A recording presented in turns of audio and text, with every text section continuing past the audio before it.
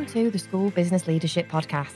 In today's episode, Maikon Metcalf joins me to talk about her journey into and through the SBL profession. She talks about the various roles she's had, what the transition from primary to secondary was like, parts of the role she loves the most, and how she dealt with being the only non-teacher on the SLT. And because we're SBLs and we love to chat, we didn't stop there. We also talk about the evolution of the SBL role, what the future holds for the profession, and how SBLs can prepare themselves for it. Let's dive in. And on today's episode, I'm joined by Maikon Metcalf. Maikon is an experienced school business professional and multi-academy trust executive leader. She's worked in finance and operations in a range of schools and academy trusts and is currently the Chief Financial Officer of the Diocese of Westminster Academy Trust. Prior to this, Maikon was Chief Operating Officer for Inspiration Trust. Maikon was a member of the DFE Expert Group, which authored the Standard for Teachers Professional Development and contributed to the new specification for the National Professional Qualifications. Maikon is also a member of the Children's Commissioner Audit and Risk Committee and holds the Advanced Professional Qualification in School, Financial and Operational Leadership, and is also a DFE accredited School Resource Management Advisor. Today, Maikon is joining me to talk about her journey into and through the profession. Welcome, Maikon. Hello. I'm so glad to have you on the show, and I know you've done profiles before for magazines and lots of interviews, but I really want to talk to you today about your journey into the profession and how you think things have changed and what's next. Hi. Yes. I think it's now, I'm totting up to about 24 years working in schools. So the majority of my working life. And I suppose like a lot of people, I joined the profession really wanting a job that got me school holidays. I mean, I had a young daughter, but my husband also was a teacher and then later on a head teacher. So when I was working in my regular office job, it was always a bit difficult getting leave in the summer or at Christmas time because everybody wanted time off then. It took me quite a while to apply for jobs. You know, I applied and people wanted experience, but I persevered and got my first job in a one-form entry primary school back in 1997. Took a pay cut and a cut in hours to take the job. But that was how motivated I was to sort of make the change. In terms of that role in the one-form entry primary school, what was that? It was actually, at the time, it was called a senior administrative officer.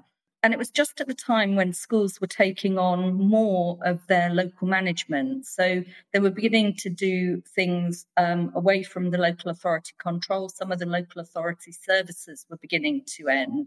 So it was at a time really when that role was changing from a fairly basic administrative role into someone who was doing financial forecasting. I did quite a bit around governance at the time, and I was also doing some very early work on recording data and standards. So, you know, it was in the early days before league tables, but we were beginning to need to show progress for Ofsted inspectors when they came in. And there was an element as well of leading teaching assistants and meal supervisors, because often those roles didn't really get managed. In terms of moving from the role that you did before into a school, was it much of a culture shock? Had you lots of transferable skills? I think the skills were transferable. I didn't find the work difficult. I was motivated to do it and to make the change. I had spent some time shadowing school business, what were school admin officers at the time, school secretaries, in my husband's school. So the head teacher at the time let me come in and sort of sit in the office and see how things were working. And I went for several interviews, but often the feedback was that we haven't got experience working in a school. We need people who know how schools work. But once I was in, it wasn't challenging work. I'd come from a very busy environment. I'd led a planning admin team and in Westminster Council, and we were dealing with thousands and thousands of applications a year, sort of often had irate architects and householders on the line. So, you know, I didn't particularly find any challenge from parents or even children. You know, I didn't find the work particularly hard, and because I was interested in it.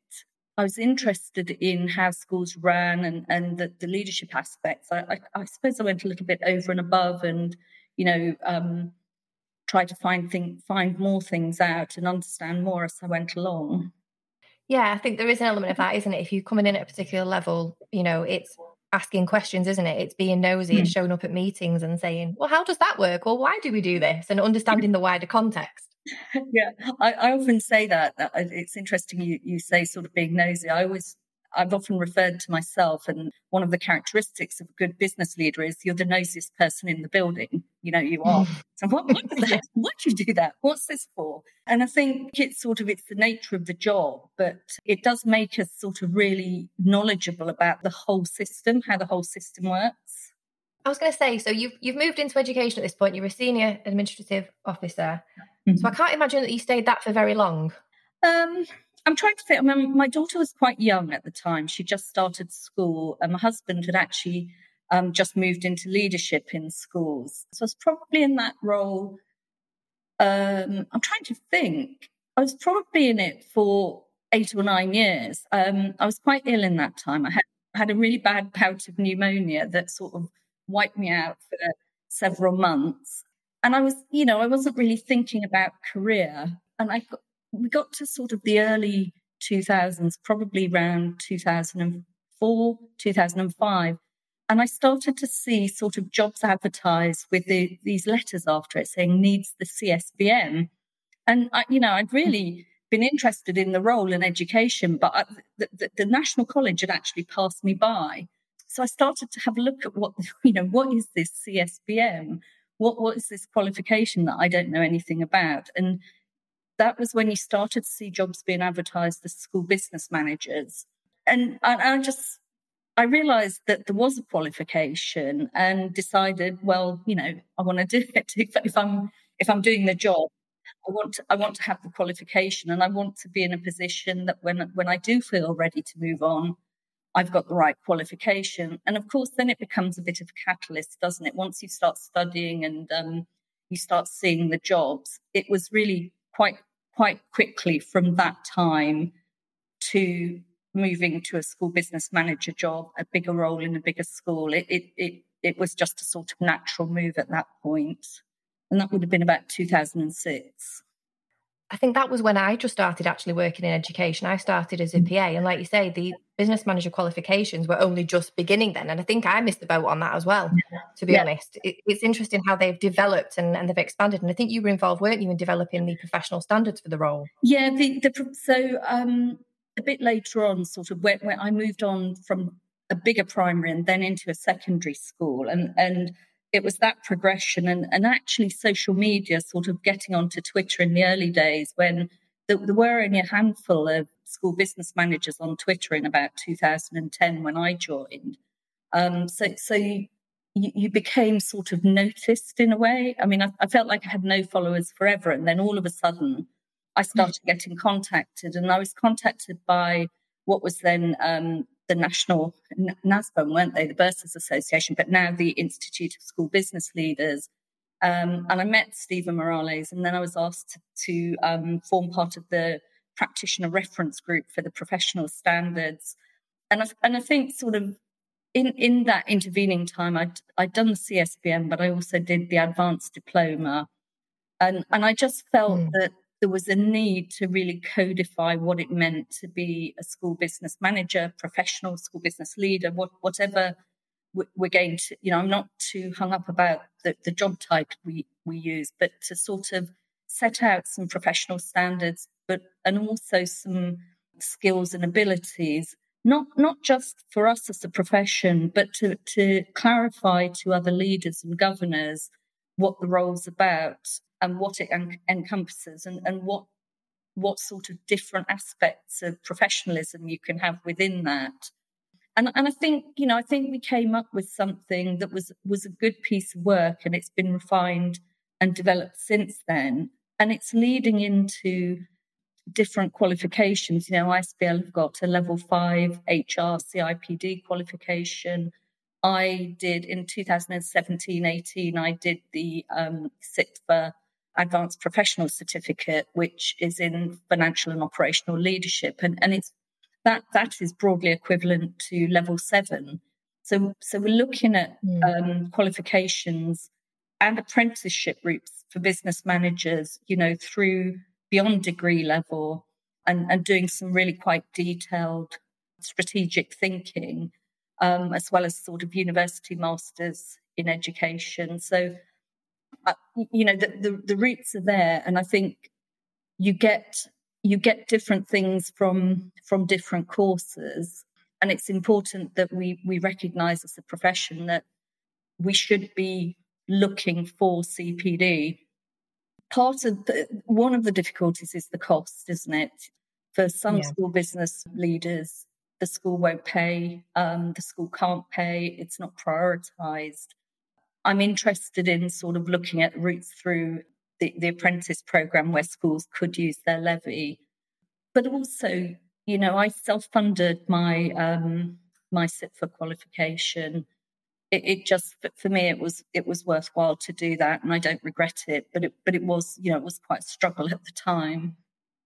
I think, like talking about when you first noticed the IBSI SPM qualification, development of those as we've gone through, you've been very much a part of kind of laying down the track ahead of you as you go, haven't you? You've created this pathway that I think school business leaders are starting to follow now as they enter the profession.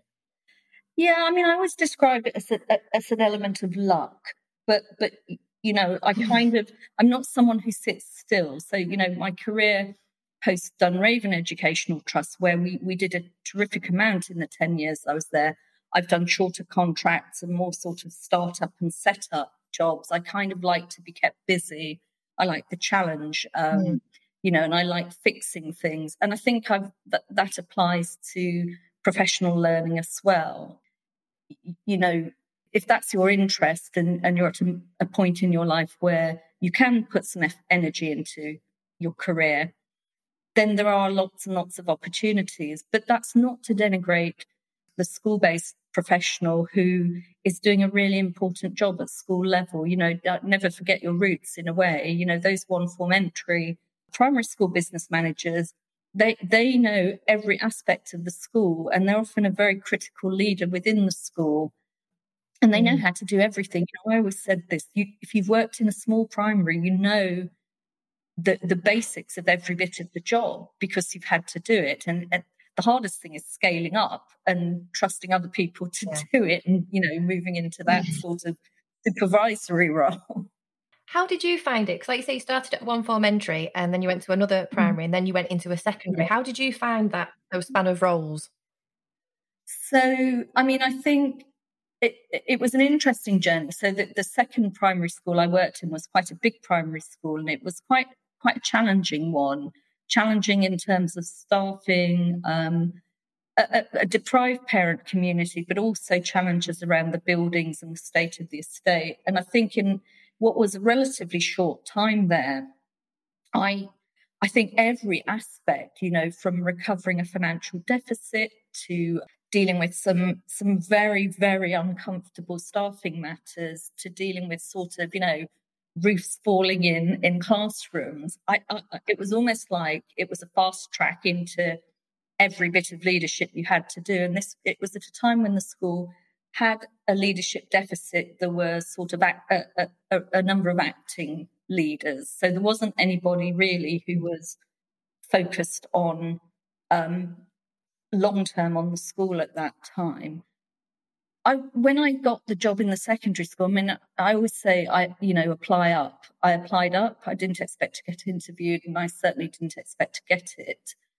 And when I did, my first day, I was terrified. I spent the day terrified, and I think a number of people who've made this transition from a primary school to a secondary school say the same. So many people, you go from sort of maybe having a staff of 35, 40 to over 100. And we grew during that time as well. The numbers, you've got to put another couple of noughts on the end. So that was quite hard. And the other thing was being able to, develop a team. I think when I joined the school, it was at a time when we weren't really thinking about sort of building support teams and the skills we needed. You tended to have sort of maybe lower level administrators and seniors. And I think as the sort of finance and business aspects developed, you realised that you needed to start to develop people to different levels. So you had to spot who those people were, make sure they got trained, but also allow them to sort of carry out their role in the way that worked for them. And if you've been used to doing it all yourself, that can actually be quite difficult, because you're used to having things done in a particular way. So I think that was one of the biggest learning curves for me, was to sort of let it go when it wasn't quite how I would have done it, and focus on outcomes. And I think that's probably, so I then moved into bigger settings and working with multiple schools. You have to take that with you, because you can't run, you can't run 11 budgets from the centre. So you have to rely on people, and you have to get them to work as close to the way of working that you want, without sort of making it overly, dictatorial or difficult for them, because, they're going to have other elements of their job that they have to focus on as well.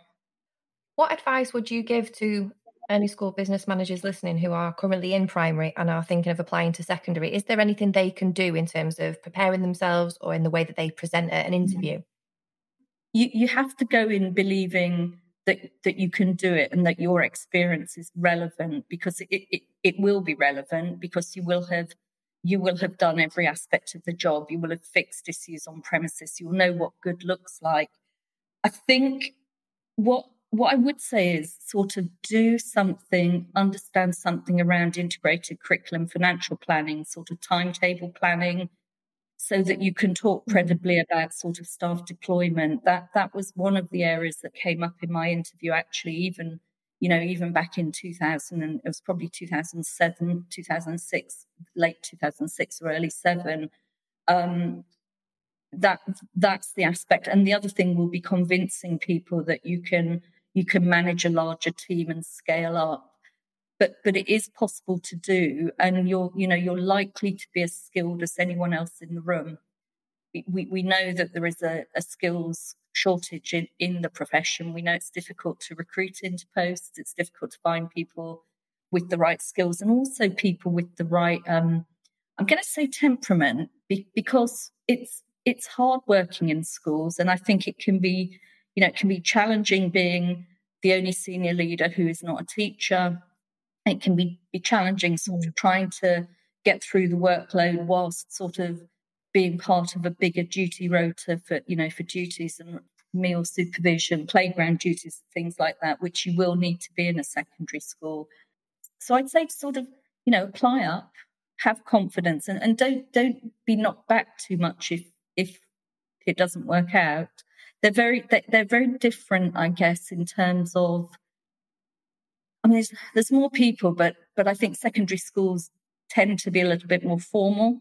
One tip I'd say is, learn that secondary schools run on periods. So I spent probably the first year with a card setting out the periods of the day and the times, so that I got to meetings on time, because people will ask to meet you period 4. And unless you've got the card, you come from primary school, you don't know that's after lunch. Yeah, it's little things like that, isn't it? The quirkiness of secondaries, primaries are quirky themselves, but like it's the different quirks and understanding just the daily operations, isn't it? Yes, yeah. So slightly different, can be more unionised, but that's a generalisation. But you can have more unionisation and more, I suppose, more sort of separation of roles and duties. I just want to come back to something that you touched on before, which is, if you're not a teacher, it can be difficult being the only non-teacher on the SLT or in those meetings. Yeah. Have you been in a difficult situation in that regard? Yeah, I mean, I have done in more than one job, actually.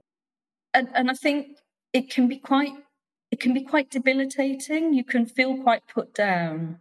And even someone perhaps who gives the sort of confidence I might give can still get really demotivated and demoralized by it. I've reached the point in my career where if I don't like it, I don't stay. If most jobs I move on from in a good place, but I won't stay in a job where I feel that my skills and abilities aren't going to be used appropriately. And I realise that most people aren't in that position or aren't at that point in their career. And I think, you probably have to do some soul searching and plan your next steps, because I think if that is the culture of a school or a trust, I think it's very hard to make a difference and make a change. If you're just sort of consigned to bringing in the tea and trying to make savings on, the 20% that isn't staffing, you're not going to make a big difference. I think you can sort of, when you're doing your presentations to governors and to SLT, you can use some of the departmental information now around excellent school resource management and how it is an holistic process. It's about sort of using the skills of your finance professional. I certainly think that there is a newer breed of trust leaders and head teachers coming through. Certainly the national professional qualifications do have a stronger focus on that strategic financial leadership and the deployment of staff. So I think there is there's space for school business leaders, but I don't think we should pretend that it's perfect everywhere and that there aren't real challenges for some colleagues in their workplaces. I work with some school business leaders who are in that position or who have been in that position, and like you say, I've advised them to do the same. It's about soul searching. It's about accepting it for what it is and saying, okay, well, what can you get from this? What can you learn from this? And how can you prepare to move forward to a different place that will value you and recognize you and accept you and utilize you, and it's empowering them to get that. Because I think I've been in that situation as well. And it does take courage sometimes. The most courage can be, actually, the best thing I can do is walk away. Yeah, it does take courage. And it because being in that situation can be quite debilitating, you can lose confidence. And I guess the way you can retain confidence is by talking to colleagues who will tell you that it is not like that everywhere, that these are probably the minority of settings, and the settings that are perhaps not moving their thinking forward in the way that it is moving forward, sort of, in policy terms as well as everything else. And if it's like you say, keep your head down and get the most out of it, and but try not to get too hung up on it. Try to just do the best job you can, get the most experience you can, and the best things you can to build your CV for the next challenge. I think the profile has changed, hasn't it? A lot, over looking back to 2006 to where we are now in terms of bursars to school business managers to school business leaders. And with the development of multi-academy trusts, we've gone into this chief operating officer role and chief finance officer role. There are so many ways that people can go. What drove you? Obviously, you were at this school for 10 years. What made you take that leap and move into that area? Well, I think so. Dunraven was on a journey in that time, and I loved my time there. We did it all, didn't we? We kind of we converted to academy status. We rebuilt the school. We opened a primary phase. We became a teaching school. We became an academy sponsor, and all of that. That was very, it was fulfilling. It was great to do. But I just got to the point where I lost the momentum. And actually, for me, I needed something different. And initially I thought I didn't really want to be doing finance. I wanted to be doing something else in a multi-academy trust. But actually it's the finance and operations and the challenges of it that really, do motivate me. But I think I'm better placed doing the sort of, I wouldn't call it crisis management exactly, but the sort of set up and getting things organised and getting a function going.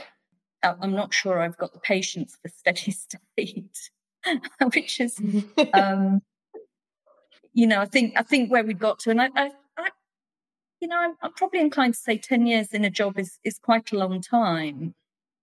And I think you reach a point then where is it now or never? I'm not getting younger now. And you do read about how it becomes harder to get employed as you sort of move into your mid and late 50s. So it was kind of, for me, it was a now or never, but also a desire to sort of see and learn a bit more. So doing the SRMA work and some of the consultancy work meant that I've had the privilege of working with a lot of different trusts, and you learn a little bit from each of them.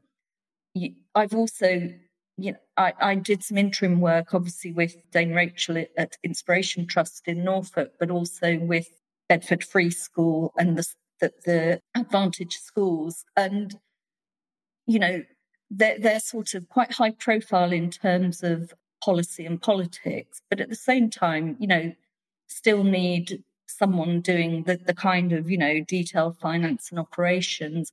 I think working out of London was a good thing to do. It kind of brings you back to ground and makes you realise that it is probably more challenging in some areas. I think the coastal areas are particularly challenging, that funding is very different outside of London.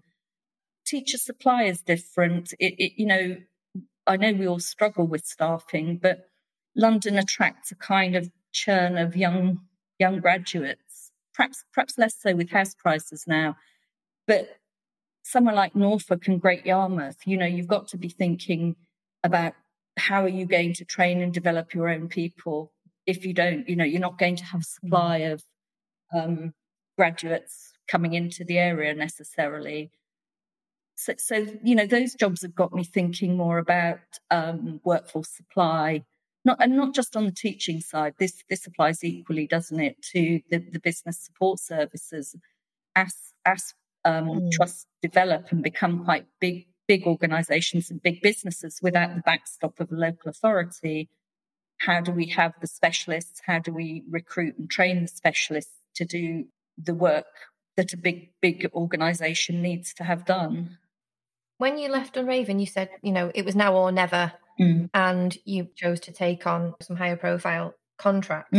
What made you go down that route rather than saying, actually, I want to be a business manager, but just in a different context? I wanted something. I wanted something different. I still sometimes sit on the fence around, I do have some unfulfilled ambitions about sort of CEO jobs, but I kind of, I don't know, the more I've seen, the less appealing it's become. and I've enjoyed, therefore, doing something that is playing to my skill set, whilst having enough kind of newness for me to sort of feel that I'm progressing and learning and doing something different. Yeah, I definitely do enjoy. I mean, each trust I seem to go, we go a bit bigger in terms of budget and size, and I think learning to sort of how to work and operate at bigger scale is quite interesting as well. That's and growing trusts is quite a challenge, and there's an interesting technical challenge there. So I think it's the variety, whereas possibly things would have just been the same for me, unless you take that leap of faith, you just do the same. And I think it's hard to sort of see what needs to be done if you've been in a job a very long time. Yeah, you can lose perspective, can't you? Lose perspective, and also lose sort of, you become comfortable, don't you? So doing contracts is kind of quite a good way of keeping yourself on your toes. I have a permanent job now. It's sort of the pandemic made me think, well, better get a permanent one for now. But yeah, it keeps you on your toes if you're doing a contract, because you've got to perform, don't you? Yes, absolutely. And very similar to you, I like fixing things and kind of being at the sharp end and solving problems. And that's what's kept me moving, I think, in the different types of work that I've done in the past and that I do now. Yeah. It would be very easy, wouldn't it, to just sit there and say, this is my job, full stop. But yeah, I like to be challenged as well. Something I am interested in, because obviously you've talked a lot about the finance and, you enjoy that, and obviously the operations as well. But are you an accountant? No, I'm not. Someone said to me, you don't have to be qualified to be an accountant. You can be an accountant by virtue of experience. And an accountant told me that. Yeah. So I thought, I'm not a qualified accountant. But I have done training, I've done some short courses, and then I did the sort of CIPFA courses specifically designed for the academy sector. And I've produced multiple sets of accounts from actually sitting down and producing them myself from sort of 2011 to 2017 to overseeing auditors and accountants doing them. It is challenging, and I often have a sort of crisis of confidence, thinking, am I qualified? Am I able to do this? But I think that the proof is in the track record. The trusts I've worked with have had good audit outcomes and get good management letters. So, but what you can't do, I think, is not have an interest at all. And if you are going to progress, there's a route into the sort of operating officer role and CFO role as specialists now. My preference is to be sort of finance and operations. I like the whole portfolio. I like how it fits together and the link to leadership. But there are operating officer jobs where there will be a chief financial officer that you can work with and sort of not have such a huge sort of responsibility for the finance. I quite like it. I quite like being in charge of the money. Again, I was exactly the same. I like the COO and the CFO. I like seeing the whole picture, and putting it all together. And the reason I ask that is I know a lot of school business leaders who aren't accountants who feel that, a number of them ask me quite regularly, should I do an accountancy qualification? And I feel a bit torn because I don't want to say, no, I'm not an accountant either. I've been a CFO, a while ago now, and I still work, with finance with different schools and academies. But I think with the Academy Trust Handbook, as it's now called, I think it's the Academy Trust Handbook, isn't it? There is a movement to these financial qualifications and the CFO role. It just seems to be getting stronger with every iteration. What is your view on that? It's interesting. It is. And it's actually full circle. So when Academies, the very first Academy Financial Handbook, the CFO was required to be a qualified accountant. So back in the early days, before the Academies Act of 2010, so I always used to joke at Dunraven, well, when we convert, I have to make myself redundant because I'm not qualified. And the handbook was changed in order to sort of quantify that it could be the school business professional, school business manager, or other sort of equivalent who could become the CFO. That said, some of these trusts are big organizations, that they're big charities, and the requirements of this, the charities SORP and the Academy's accounts direction are quite exacting. So I think what you have to do is have enough knowledge to know if you're not going to be an accountant and you want to sort of hold that post, you've got to have enough knowledge to know what good looks like, and what you need in your team supporting you. So the first sort of, after Dunraven, when I was at Langley Park Learning Trust, the head of finance was a qualified accountant, and their portfolio, although I was the CFO and this person didn't want to be CFO, they were responsible for the day-to-day sort of financial management, control, returns, reporting. And I think there is the route through would be the CIPFA qualification, which is named in the handbook. So there is a non-accountancy qualification that is actually specified within the financial handbook if you wanted that route. It's quite a challenging qualification, but you can probably complete it more quickly and with fewer exams than pursuing an accountancy qualification. But there are roles within Academy trusts and senior roles. You could argue an operating officer role might might open up sort of CEO roles more than a pure CFO role would. So you've got to really look at the roles that, if you're interested in that career route, you've got to look at the roles that are available and look at your skill set, because it might be that the trust needs someone who can do strategic organizational design, who can do sort of workforce management and workforce development, or who can, really think about organizational structures and policies.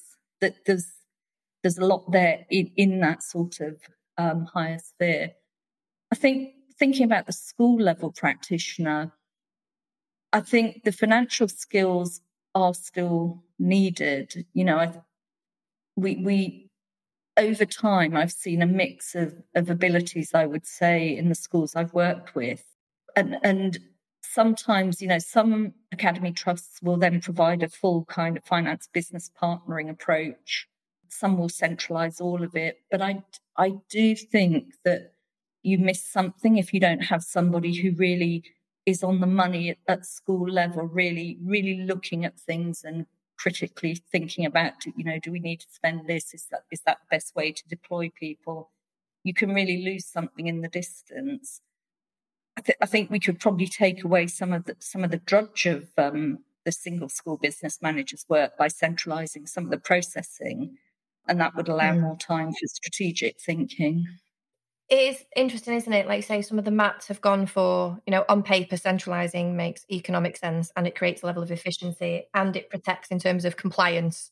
So it does make sense on paper, but like I say, I do think it does lose something at a local level, where there are opportunities to develop the role of school business manager more in a local way and make it more strategic. Yeah, I mean, I've thought about this a lot, and I've spoken to a few CEOs, and not all have found efficiencies and economies by centralising the finance. You might get it done at the standard you want, but it doesn't always save money.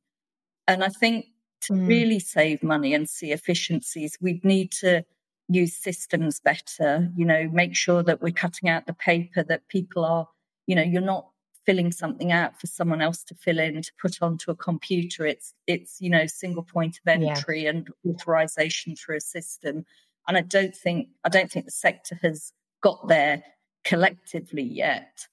I think, and I think that in terms of managing a cleaning or a catering contract on the ground, I think you might be able to procure more effectively centrally, although having a very large contract for any one bit of service delivery puts a lot of risk into it, doesn't it? But if nobody at school level thinks it's their responsibility, the contract doesn't get well managed. And these are the areas I think that we see some problems within some multi-academy trusts, that you might go out and get a very good deal on your cleaning contract, but then find no one takes ownership of it at school level.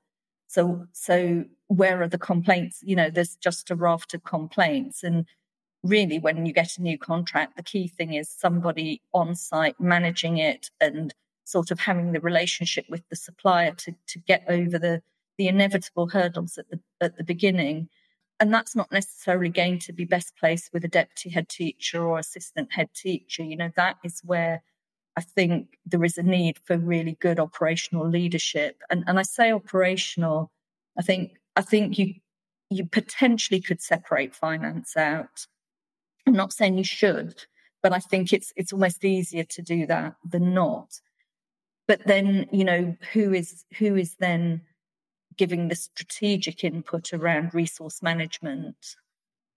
With the local context in mind, because I think, like you're saying, I think people look at a job description of a school business manager and look at it as task driven, and it would be easy to say, well, the trust can do this, or this person can do that, or the deputy can do this instead, and you could farm it out all over the show, couldn't you? And just create this gap. And I think it's the local intelligence, it's the observations, it's the skill set, it's the local knowledge, it's the people management, and all of those things that don't get written on a job description, but school business managers do every day. I think you're absolutely right. And if you take something like first line HR as an example, if there's a sort of distant, you might have really good HR providers working at the centre, but often it's the business manager who drives that first line HR, the return to work interviews, the monitoring, the sort of noticing how many days perhaps somebody is having off, or whether someone has difficulties in terms of their family or emotional life. It's often the school business manager that is that point of contact. So I think, when you're developing business services, you've got to think about what's the first line, what is the first line of defence like, and it's a really important one. And then, what can be escalated. And of course, you can have experts doing casework, you can have experts training people, but they cannot replace knowing people and being able to sort of have the types of conversations that are needed on a day-to-day basis. And like say, having those relationships and being the front line, knowing when to escalate, but also having the skills to de-escalate situations. Because I always say this, business managers avert so many crises every day that nobody will ever know just by being there and having those conversations. I feel like I do this at trust level now, that you actually become, you actually do it on a macro level in many ways.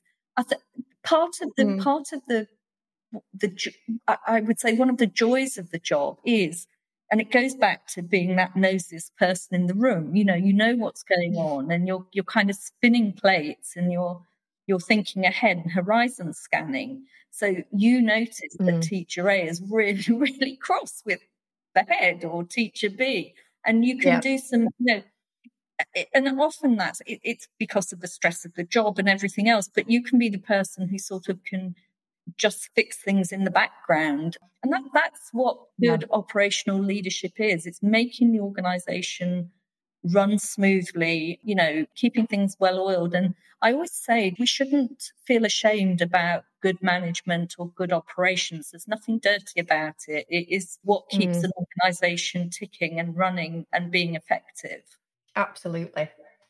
I hope everybody listening is paying attention to this, because I think it's that thing where business managers, they look at the task list and go, I've got nothing done today, but I've been really busy. Well, they've been busy doing all the things that we've just said. Yeah.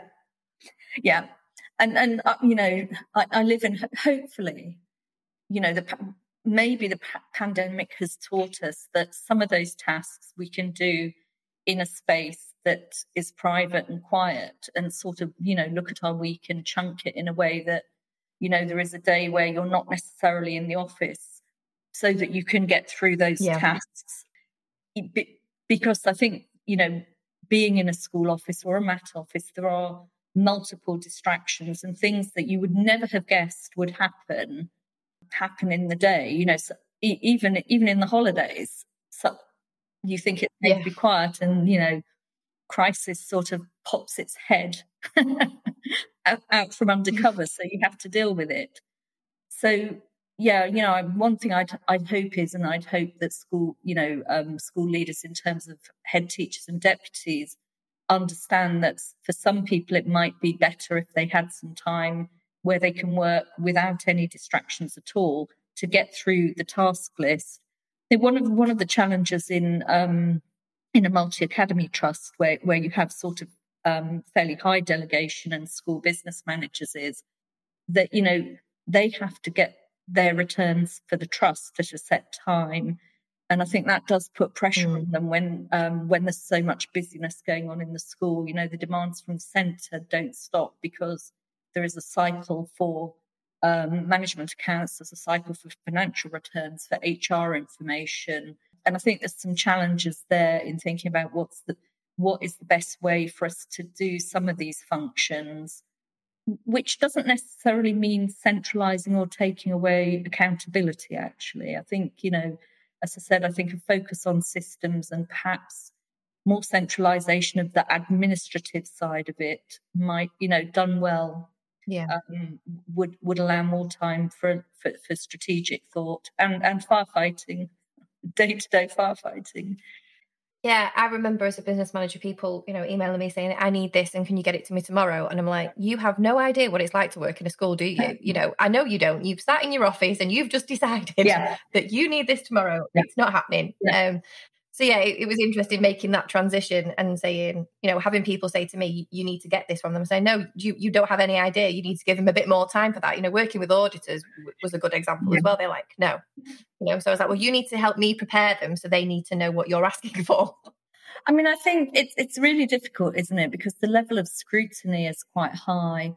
And I think, again, the bigger the trust, the sort of perhaps more scrutiny there is. And the individual schools are feeding into a bigger organisation. So that's why I think I would always say make sure that you share systems.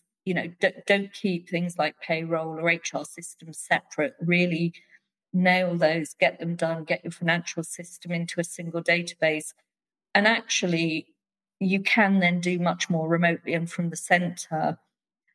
But often people, that they equate sort of having choice over that with autonomy. And autonomy is something that's held really, really closely to our hearts in the education sector. The head teachers don't want to lose autonomy in a manner.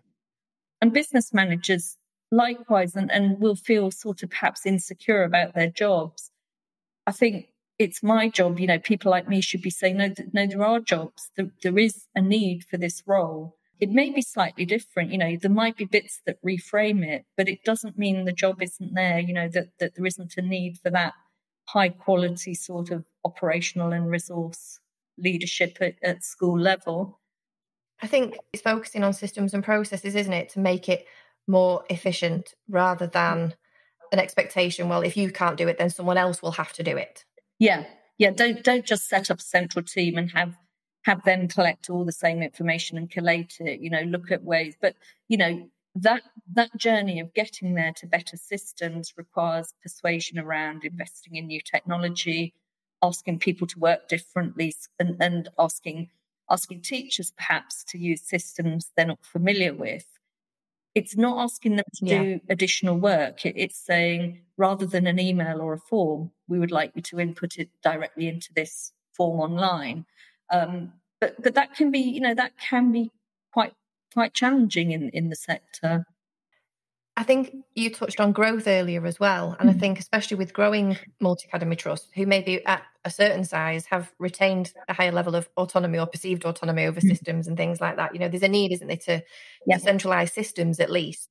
I think if you don't do that well enough, those systems, if they don't adapt, they become cumbersome and create more issues. So there is a need to evolve and become leaner, I think, in those areas. It definitely, there is a definite need and a need for sort of everyone to be using the same so that the information can be pulled to trust level in dashboards. And it's quite a crowded market. Everyone is trying to sell you something. So I don't want to get into death by system either. It's a fine balance. But I think there are, there's a minimum set of systems that you need, and they tend to hinge around compliance, financial and risk compliance, sort of health and safety. I think IT communications is really important, and some way of knowing your workforce. When you have a very sort of spread out system and lots of different providers, you just knowing who you employ and at what salary ranges requires sort of pulling information from everyone. And you can't rely on necessarily a piece of budgeting software being correct. What's your single point of truth? Yeah. So that's I think where I've got to on sort of the need for systems. But I don't, I wouldn't say centralise for centralisation's sake. Be careful around procurement, because you're not always going to get a cheaper deal with a bigger contract. It can become, it can have more layers of administration and costs in it. And there's a risk to a supplier, isn't there, going for a very big contract, and it will limit your suppliers as well. Like you say about not doing overkill with systems, I always think of it as a point of, we are one organisation across multiple sites. So we are one employer, and we have one set of responsibilities and accountabilities to all of these people. It's health and safety, it's HR, it's safeguarding, it's financial compliance, it's all of those things. And I think if your systems are driven from that point, at least, the rest of it can be discussed, developed, collaborated on over time, can't it? Yeah, I think so. And I think, that multi-academy trusts are all very different. And there are some trusts that, because of the nature of their schools, will be, I think it's Outwood Grange famously sort of have their 80-20 model, 20% is delegated, 80% is centralised. But their portfolio of schools is one of schools with great challenges, and in areas where pupil numbers can be a challenge and where funding can be a challenge. And there are other trusts where, you would lose pupils if they all did the same. So you've got to know the context of your trust and, allow as much or as little autonomy as is needed, but also sort of as much as is needed. And I'm sure Outwood will also agree with this, as much as is needed to sort of develop your leaders and be attractive to leaders of the future. So, you have to have a job that is going to be attractive to head teachers, business managers and other school leaders. Touching on the future, what do you think the future is for school business managers and, academy trusts, so school business managers in academy context and maintain contexts? I think there will always be people doing school business management. I think we may see fewer roles called school business managers.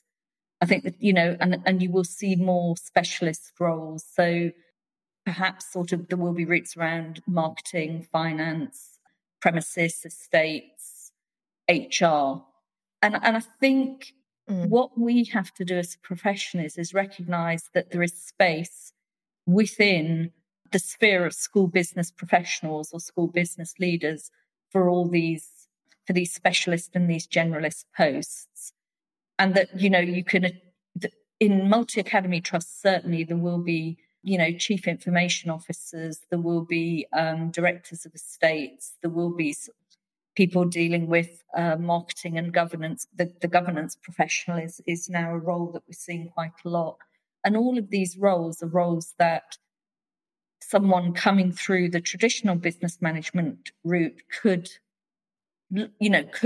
aspire to if they wanted to. And there will also still be generalist roles at varying levels within schools. But I think there will be fewer designated roles as school business managers or school business leaders. I think that the terminology may change over time. The other thing I would say is, people we shouldn't fear it, because we're the people in the schools with the skills doing the roles.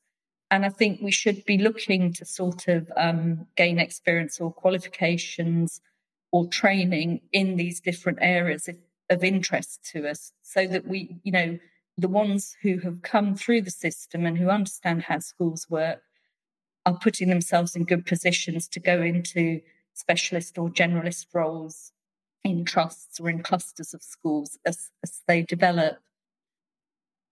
Because otherwise, we're sort of doing ourselves a disservice. Yeah, we want to prepare for what's next, even if we're not 100% sure what that might look like. Yeah. But yeah, I think it's a time of change, and I think, certainly there's been this, I suppose, reinvigoration of the academies programme. And last time that happened, I know a lot of people felt, people working in single schools will feel very unsettled by it. And I don't want to take away that sort of anxiousness about your job. What's your job going to be like? It will feel unsettling. And we have seen some quite high profile cases of academy trusts sort of looking to outsource some of their business and business services operations, looking at making school business managers redundant and centralising everything. And you don't actually have a lot of control over that if you're a practitioner in a school that joins an academy trust. The strategy is developed some way away from you, isn't it?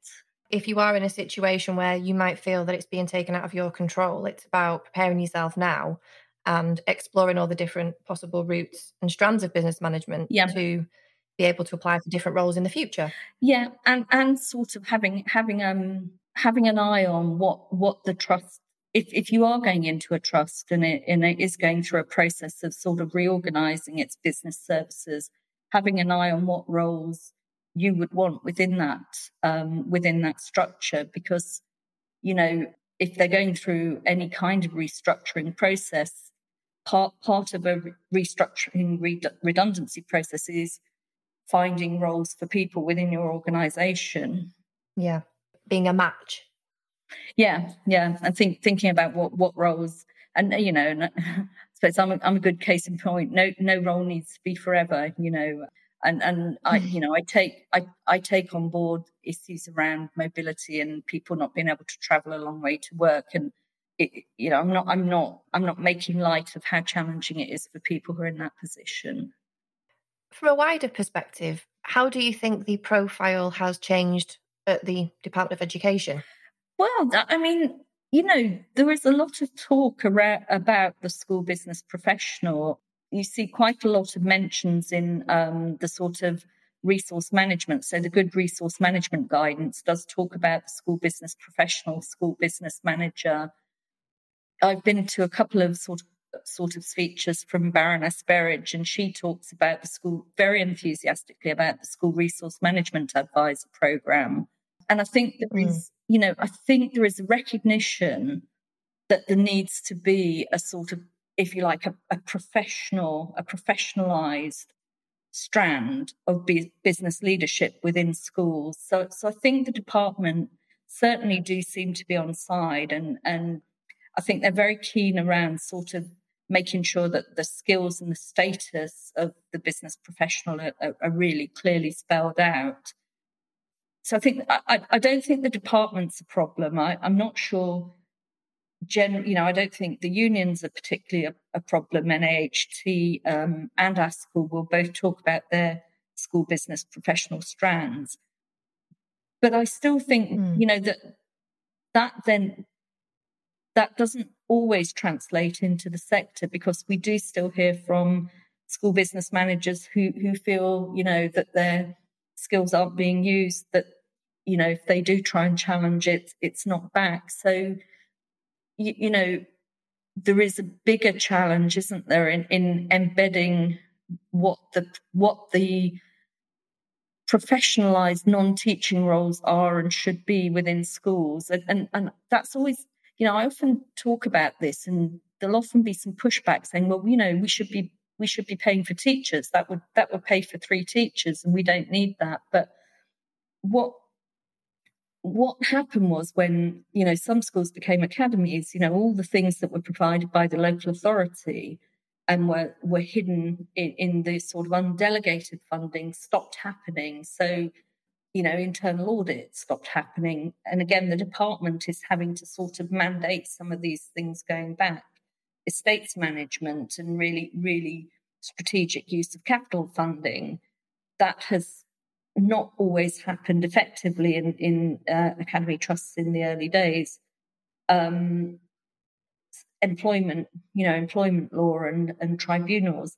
So the department, I think, knows that there needs to be a sort of professionalisation of business services. And I guess you could argue, well, why strip it out of local authorities? And I guess the answer to that is that the Academy Trust is the entity, whereas with local authority schools and local management in schools, the local authority had limited powers to direct, didn't it? They didn't have to stay with local authority HR. I mean, many did, but they didn't have to stay with local authority payroll. So the local authority doesn't actually have the same freedom that an academy trust does in saying, look, guys, we need to do this together, and we're going to do it together. Yeah. We've talked about the SBL role and how that has developed and how it is a profession. But we still have this gap, don't we, in terms of how it is recognised. And we've talked about the unions, NAHT and ASCL have the school business management arm. But fundamentally, a lot still rests with the head teacher, doesn't it, in terms of what is this role? How is it going to be used in my school? Am I going to give this role the recognition it deserves? There's quite a lot of freedom still and flexibility to not to do that, isn't there? Yeah, there is. And I think there's two elements to this. One is, the unions are the unions, so they have a different role. ISBL isn't yet a chartered institute, so it's not like, we're not at the stage yet where you're a chartered business professional in the way you might be a chartered accountant or a member of the CIPD. You don't have that we don't quite yet have that professional backstop where we say, well, we can't do this because we'd be breaching our professional standards. So I think that needs, I think that is a key aspect of what needs to happen. There needs to be a sort of, chartered status and some agreed experiential or qualification points to meet set levels. And that's controversial because, the majority, I would say, if you look at the membership of ISBL, the people in sort of roles like mine are the minority of the membership. So, you've got that fine balance of people feeling pushed out by the few loud voices who've made it, kind of thing. So you've got to be really careful. I think you're right around at school level, and I think this flows across any job in any school in many ways. You can see a lot of jobs and there's a wide variation of salaries, wide variation of what fraction the role is going to be. Some will be supporting a very small budget, but if you're doing all of that in 12 hours a week, it's going to be a busy job, isn't it? And you're still, if you're still responsible fully for health and safety, for business services, for cleaning, catering, and financial management, then that is a big responsibility. I think there has to be more work done with trust leaders, with school leaders, and probably sort of coming from the department as well around the types of professionals you should be seeing within a trust or within a school, and the types of skills that are needed, and people working with that skill level.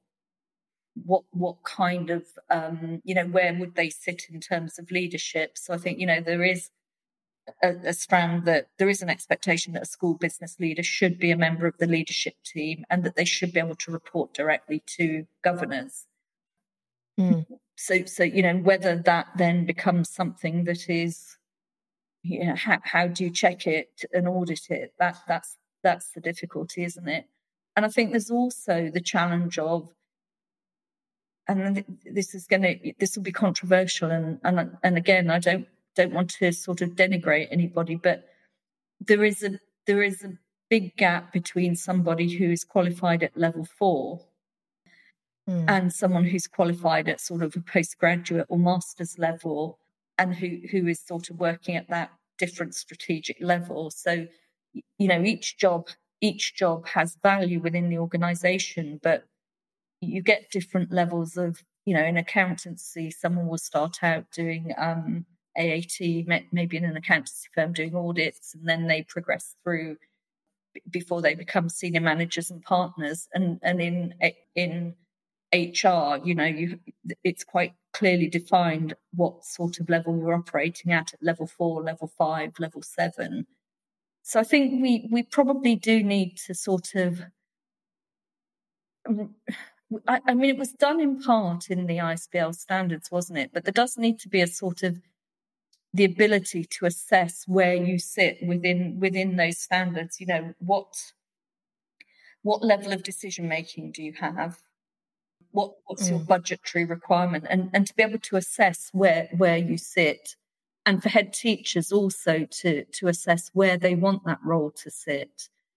And is it just calling somebody a school business manager because they've passed the qualification? It's passing a qualification doesn't necessarily mean there's a role as a school business manager in that school that you're working in. You've also got people who are fulfilling the school business management role where the schools have said, well, actually, we don't need a school business manager, but you're going to do it anyway. We're just going to call you something else. We don't have to pay you the salary or give you the status.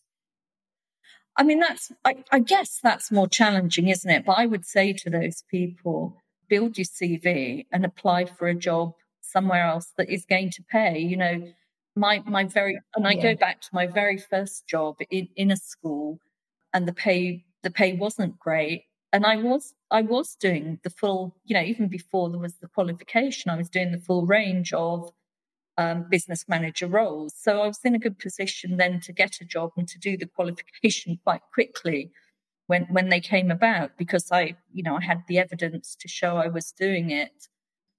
It could, yes, you can feel underpaid and underappreciated, but make the most of what it is you're doing. I think also if you are being asked to do over and above what is in your job description or with what is beyond, over and above what you're being paid, I think you should raise it with your line manager. We shouldn't be frightened to sort of give feedback as well as receive feedback.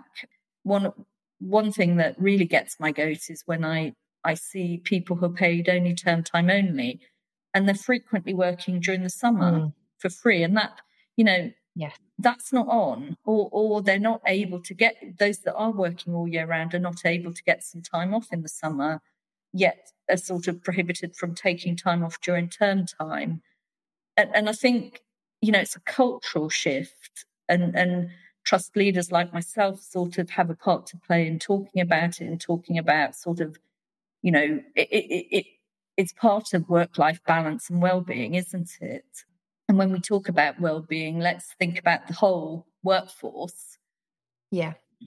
Not just one subset of it. I think it's about parity, isn't it? And I was having this conversation with someone just a few days ago, and we were talking about the role of school business manager and leadership. There's a gap between level 4 and level 7 and the different levels that people operate on. But if you are expected to, be available, all year round or out of hours or do overtime, etc., it is a leadership role that you are fulfilling. It's not a 9 to 5 where you can just switch off the computer and no one's going to bother you till, 9 o'clock the next morning.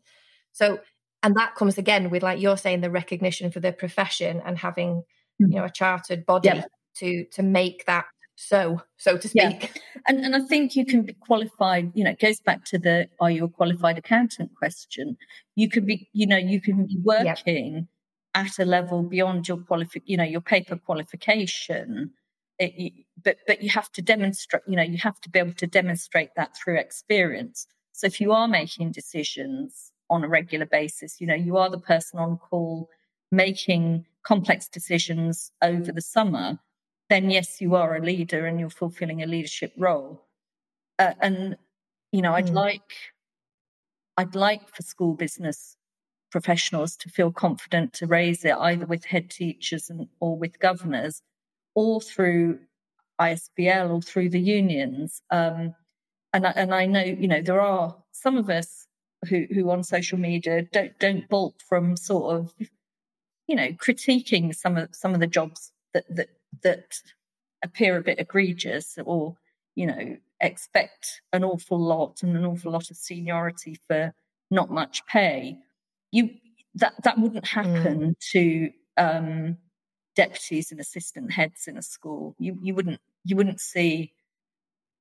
I don't think, unless it's a job share, I don't think I've ever seen a job for another leader in a school advertised as sort of, 14 hours a week, 8:30 till 6:30, with the hours and the days and the weeks specified. That's quite unusual at leadership level. And it would, you're probably limiting people from, when it goes back to status, you're going to limit your field if you sort of limit who can apply in the first place. It's fascinating, isn't it? Looking at the broad spectrum of school business managers that we have, under the umbrella of school business management, and thinking about how it can develop moving forward, and what role I think, various organisations like the unions and the Institute of School Business Leadership can play in that. Is there anything that we can be doing as a collective of school business leaders to be helping them, to guide them, to to add to that voice, I suppose? I think there's two sort of aspects. One is for the people who, are in positions like ours to be willing to mentor and support people, not necessarily with promotion, but guide them if they do need to raise issues with their leaders, to be a critical friend when they have an issue and they need to sort of perhaps make a pitch or make a complaint. Yeah. So I think there's, having some encouragement or someone who's a network of people who've had that experience and who can talk someone through it would help.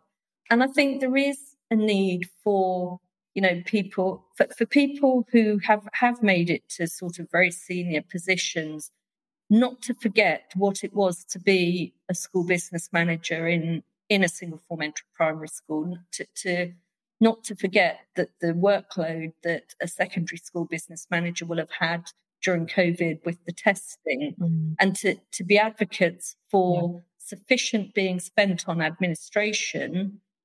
And I use that term broadly, business services, in order to have it done professionally. Having harried, overworked, underpaid people will not serve the sector well, because I think a colleague was saying to me, the profile of the business management profession is, we are women of a certain age, almost typically. I do see more of the big jobs going to men who are coming in from outside. And I kind of feel, it's got to be an attractive profession for people to come into and stay in. And we probably do need to attract people from other sectors, but at all different levels. But we also probably want to attract people to come in at entry level and to look at the sort of routes that they could work through within the sector. But are you going to recruit young graduates as trainee business leaders if you're saying, well, sorry, you're only going to work 39 weeks a year and be paid for 44? It's a difficult one because budgets will always, they'll always be needed for teaching, won't they? And we should be directing our resources into that sort of teaching, learning, education support. But that's not to say we shouldn't spend what we need to spend on professional business services that actually done well would make, would give the time to drive through some of the efficiencies we're looking at around systems and around sort of automation of certain tasks. My experience has been the more efficient and effective the business services and business systems are in a school or a trust, the better the outcomes are in terms of education. It might not appear to be direct because we aren't stood in front of the class of 30 children every day, but what we put around it and the scaffolding and the services that we provide to make that happen actually do have an impact. Yeah, absolutely. It's if you have the space and time to think about sort of how to as simple as I was working with some schools that as the pandemic hit didn't have cashless catering, and the catering services said, well, we're not going to serve meals unless it's cashless. And you want to have the space and time and the planning, the strategic planning within the sector, so that those things, schools aren't left behind with things like that, and that we're not keeping going with very inefficient processes, which are wasteful, and they're wasteful of time and money. You don't need to fill something out in triplicate. You can authorize things through a system. You can have workflows so that it's the click of a button, and probably many of the younger teachers coming in would welcome a slightly more digital approach to the things that they need to do. And I think certainly families would.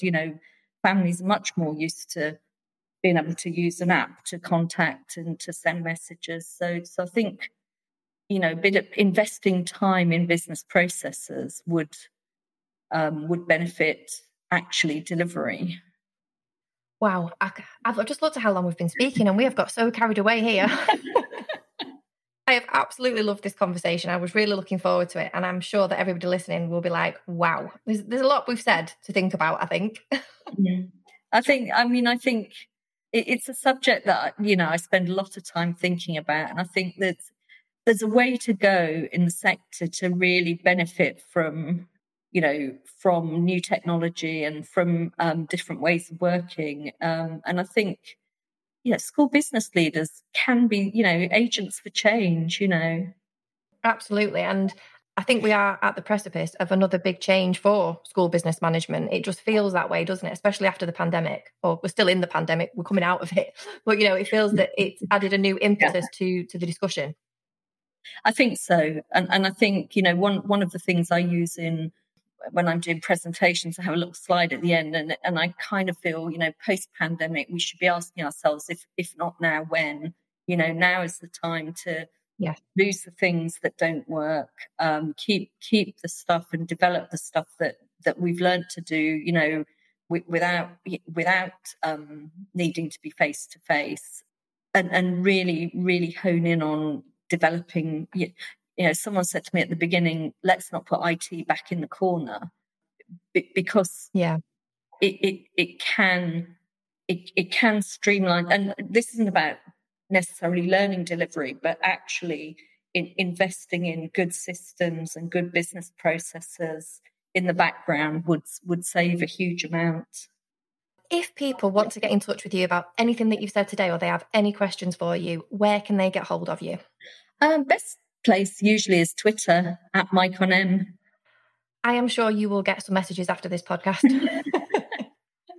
But yeah, I always advocate SBL Twitter as well. So yes, please go and speak to Mycon, and I'm sure she'll be happy to answer any questions that you have. I've really enjoyed chatting with you, and I'll see you again soon. Thank you. If you have any questions, or you'd like to continue the conversation about anything you've heard in today's episode, you can find Mycon's details and mine in the show notes on my website at www.ljbusinessofeducation.co.uk. Once we started talking, we literally couldn't stop. So if you love this episode, then you're in for a real treat next week as Mycon returns for part 2. If you're listening to this podcast on an Apple device and you like what you've heard, it would be great if you could rate and review the show, as it makes it easier for others to find it. Thank you so much to everyone who has left a review already. I read and hugely appreciate every single one. You can rate and review the show by selecting the show in the Apple Podcast app, scrolling to the bottom and either tapping the stars to rate and/or selecting write a review. This show is available in all of the podcast directories. Just make sure you hit the subscribe button in your chosen podcast player so you don't miss an episode. Thank you so much for listening, and I'll see you next week.